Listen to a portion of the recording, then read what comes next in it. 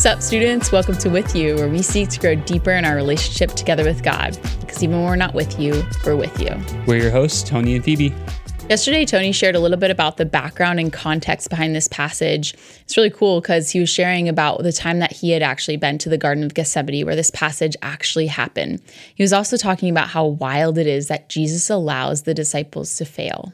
So, Phoebe, when Jesus says to the disciples who were falling asleep many times, the spirit indeed is willing, but the flesh is weak, what tone do you personally hear Jesus using?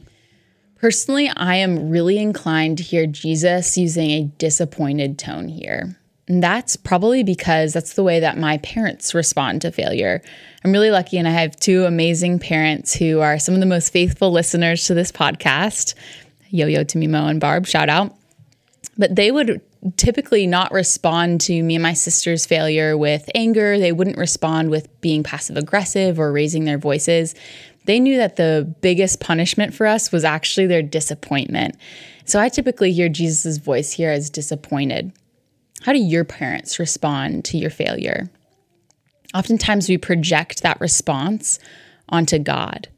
But I want to tell you something that probably won't surprise you. Your parents aren't Jesus. Then Jesus isn't your parents. Although we are striving to look more and more like Jesus every day, we are also broken, sinful people, and we respond to failure in broken and sinful ways.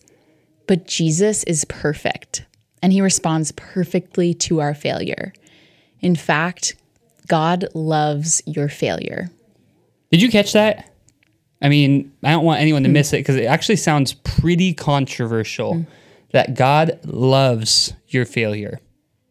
And the reason why is because failure happens to be the furnace of faithfulness. Yeah, it's so easy actually for us to read this passage of the disciples falling asleep in one of the most important hours of their life and imagine Jesus feeling like, what the heck? I've wasted so much time. I've wasted so much time investing in these people and now they're confused again. They just don't get it. But it's funny because Jesus could have clued them in. He could have been like, yo, bros, it's my last hours here on earth and before I go to the cross and die a horrible death. And I'd really appreciate some of your prayers right here because I'm having a really hard time with all of this. And also, I just told you that you're going to deny my existence 3 times before the morning even breaks. And so you might need a little prayer. You might need a little bit of time in order to increase your trust and faith in God. He could have said this, but he didn't.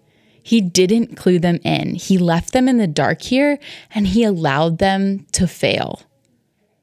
It's kind of crazy. He allowed them to fail. The disciples would have to learn through their own humiliation that they are not as strong or as faithful as they think.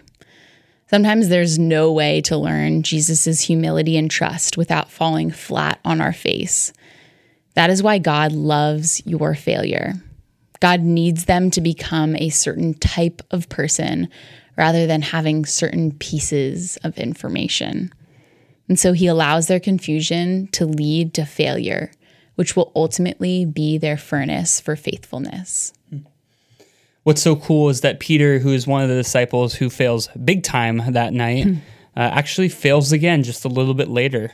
He denies ever knowing Jesus in order to protect himself 3 different times, just as Jesus had told him he would.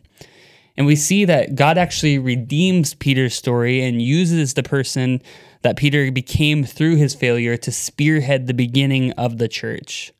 God loves your failure. He's not afraid of it.